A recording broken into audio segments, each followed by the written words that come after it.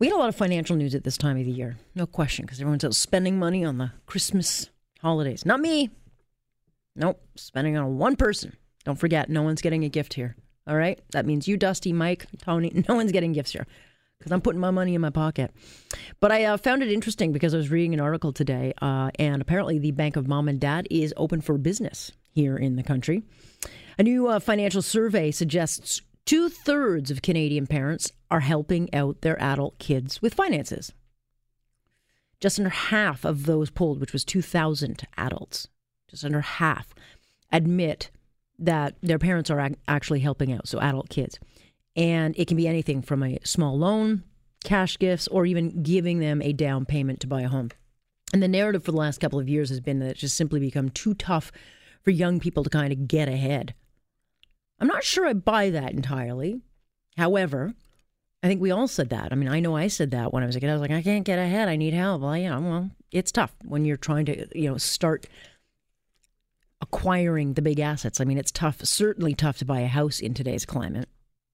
And I would say that's probably because Toronto is just, the taxes and the burdens of getting a down payment has just become so difficult. Like, how do you do it without any help from your parents? But how different is it now for younger kids? And why are we starting to see this trend? Let's ask someone who would know. Romina, I cannot talk today. I'm sorry. My mouth is totally asleep. Rabina Ahmed Haq joins us now. She's, of course, our Global News Radio personal finance expert. Hello there. Hi, Alex. You have way more energy than I possibly I just put my kids to bed, and, I'm just coming off that high. There you go. Yeah, there you go. This is not a new trend that we're seeing. It's just we kind of talk about it now all the time. Yeah, I think that young people, especially those who are just graduating from university, might be saddled with tens of thousands of dollars in debt. They're trying to maybe make their way in a big city like Toronto, buy some real estate, are in a very tough situation because we know where real estate prices are. We know that student debt is now climbing close to $30,000 on average. A young person is graduating from a 4-year program in university in Canada. And so they're turning to mom and dad and saying, could you help us out financially? Which I don't think there's anything wrong with that. In this survey, it says almost 50% of adults admit that they're getting help from their parents, young adults, or parents admit that they're helping their young adult children. But it's more the arrangement. Are you borrowing the money, or is it that I am just giving you the money, and are you coming back every single month for more and more, or is it just money to get you through a sticky situation? I think that's more what I'm concerned about, because if it's just going to mom and dad every month to pay rent, that's a problem because you're setting yourself up for failure. Well, you are, but does it come down to a question, our parents today, and I'm not there yet because my child's 5, but, there's no question we're putting stuff away for him in the future. I don't think that I'll be handing it over to him until I'm on my deathbed, but, the bottom line is, are parent attitudes changing about, when they leave kids money? Are they dipping into, let's say, an inheritance and saying, what, you're going to get this eventually. I'd rather give it to you now.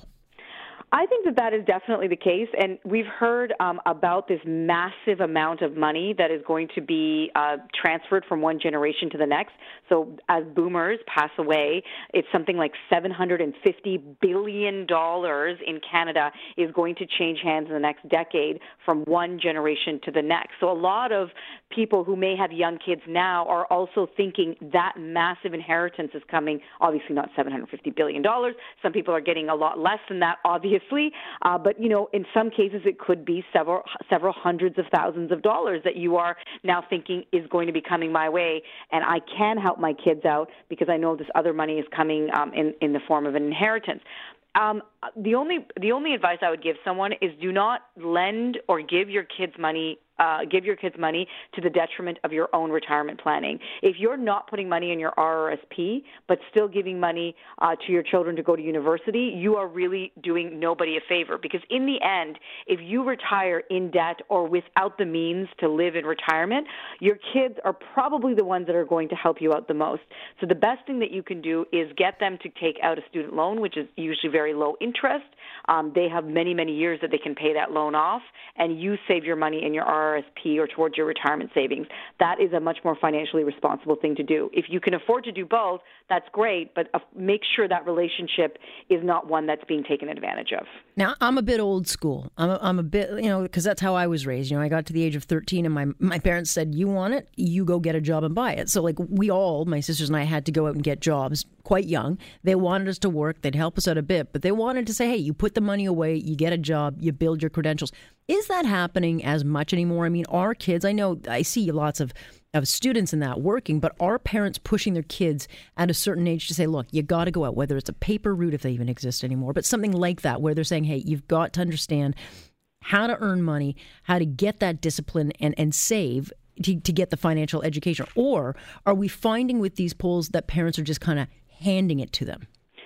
So anecdotally speaking, because I don't know if I've seen a poll out there that actually says whether young people are working at a greater rate these days than they did before or the other way around. But anecdotally speaking, I'm seeing two extremes. So we have now a 13-year-old girl that lives in this neighborhood. She's done her babysitter's course, and if I need her for a couple of hours, her mom is encouraging her to get some babysitting gigs. And then with the money that she's earning, she's encouraging her to save it. So she's really. By the way, you can make a lot of money babysitting, okay? They're not cheap.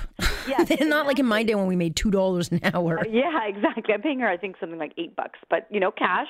And she's a young girl, and she can come and she can spend time with the kids. And it's not like she does anything very complicated, but she's here and she's mature enough that if something was to happen, she could call me. And I'm never far away. Like I wouldn't leave her for overnight, obviously, or anything like that. It's mostly just during the day for a couple hours. So her mom is smart. Her mom is really sort of soliciting her services, saying, my daughter's done her babysitting course, and she can offer babysitting services. These are some references. And I really am telling her mom, make sure she's saving some of that money. So she's learning about, the young people need to learn about saving and spending and giving. That's the three major things that we need to teach our kids when they earn money, because, of course, the savings part is important for them. The spending is more to understand how to control when you're out there, the things that you're buying, to look forward to, okay, on the weekend, do I have plans? Should I save my money for that rather than spending it today? And the giving, if you can afford even 1 or 2% of your overall income, say they make $100 in a month or something, if they could give $10 away, that's 10%. So maybe give $1 away to charity, as an example, then that is going to teach them that when you can earn, it's also good to be able to give to those that are less fortunate. Those are just really good values that people can carry throughout their entire lives. But I know on the other end, there's kids whose parents don't let them do anything. They're so afraid of the world, and they're so, all these things that we now know because of social media and because of, we hear these horrible stories from all over the world of things that have happened to young people. They don't want them to get jobs. They don't want them to walk at night. They don't want them to be in the mall. And I think that that's a really dangerous thing, because then all of a sudden this kid that you've bubble wrapped turns 20 and doesn't know how to do anything, doesn't know how to get a job, doesn't know how to pay a bill, doesn't know how to get to work on time. But haven't attitudes changed? Because we do hear often that millennials, home ownership and that is not as important to them. They would rather live for the day and spend in the day. And I got to be honest, with some of the, you go down to the not that I go to the nightclubs anymore, but you go down, they got bottle service, they've got drivers, they've got handbags. I mean, I didn't have that crap at that age. It took me a long time to be able to earn that stuff. Yeah, and I think when we look in the rear view, we always see our lives as being more simple than what we see today. I think that's one mistake that we make as we get older, is that things were so much simpler back then. Cover was only $10. What is this $30 cover that you pay to get into a nightclub? I mean, we know that life gets more expensive, and consumerism is part of our culture, and big companies find different ways that they can squeeze money out of even young people, and young people buy into it because it's the cool thing to do. I'm sure when their kids are their age, they're going to look back and say, well, we only did bottle service and now you do limo service? I don't know. I'm just making it up off the top of my head, right? They're going to have something else that they gripe about. So we have to be careful not to do that, because even my mom, like when I was to pay $10 to get into a nightclub, my mom thought that was preposterous. Like, who does that? Who pays the price of, 3, 4, 5, 6 cartons of eggs to get into a nightclub? It makes no sense to her. Yeah, neither does taking eggs to a nightclub. They don't take them. They don't take them at the door. You might think and never ever get a date again. But To answer your question, I think that, living in a city like Toronto, I mean, we've got more and more people, something like 50,000 people moving to the city every single year permanently, like make a life for themselves here. That makes life more expensive. You go to a big city like New York, you realize, wow, people spend even more in a big city like this on everything. But yes, millennials are moving. They're not seeing the things that were important to us, like real estate, owning a car, living in the burbs. Those things don't mean anything to them. They're much more realistic. I know young people who they'll go away for a month on a holiday, which seems ridiculous in the age of, when you're 20 years old to take a month off work, but they're able to do that, and they Airbnb in their place while they're gone. They're like, why would I leave the place empty? I'm going to make money. Yeah. So they have a different way of seeing their material things. Yeah, they just get it from mom and dad.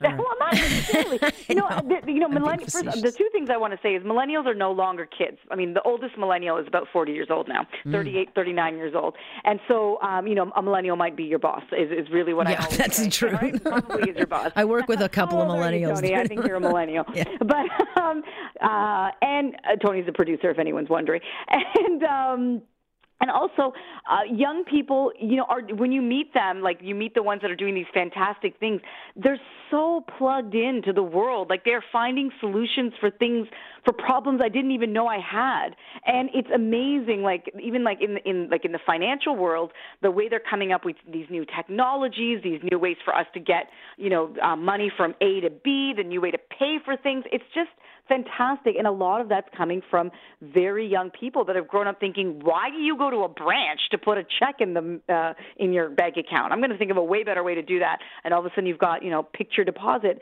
Things like this are just changing the way that we operate in our world, and life has become easier because of a lot of inventions by millennials. Oh, stay tuned. We'll see where it takes us. I'll stick to the rotary dial phone any day. Gotta go. *69. You could. Oh yes. Oh yeah. That was a big feature. Yeah, I love Who just called me? That's so old school. You're dating yourself. All right, Rubina. Got to leave it there. Thank you. Okay, Alex. Bye-bye. That is Rubina Ahmed Haq. That wasn't so long ago. Did you ever have *69? You did, eh? Yeah. That's a. It's very hard, by the way, to find anybody with a landline today. It really has hurt our business. There was a time when you worked in radio, like you could not have anybody on a cell phone. They wanted a landline. And now if we said that, we wouldn't get any calls. Here on Point, I'm Alex Pearson. This is Global News Radio.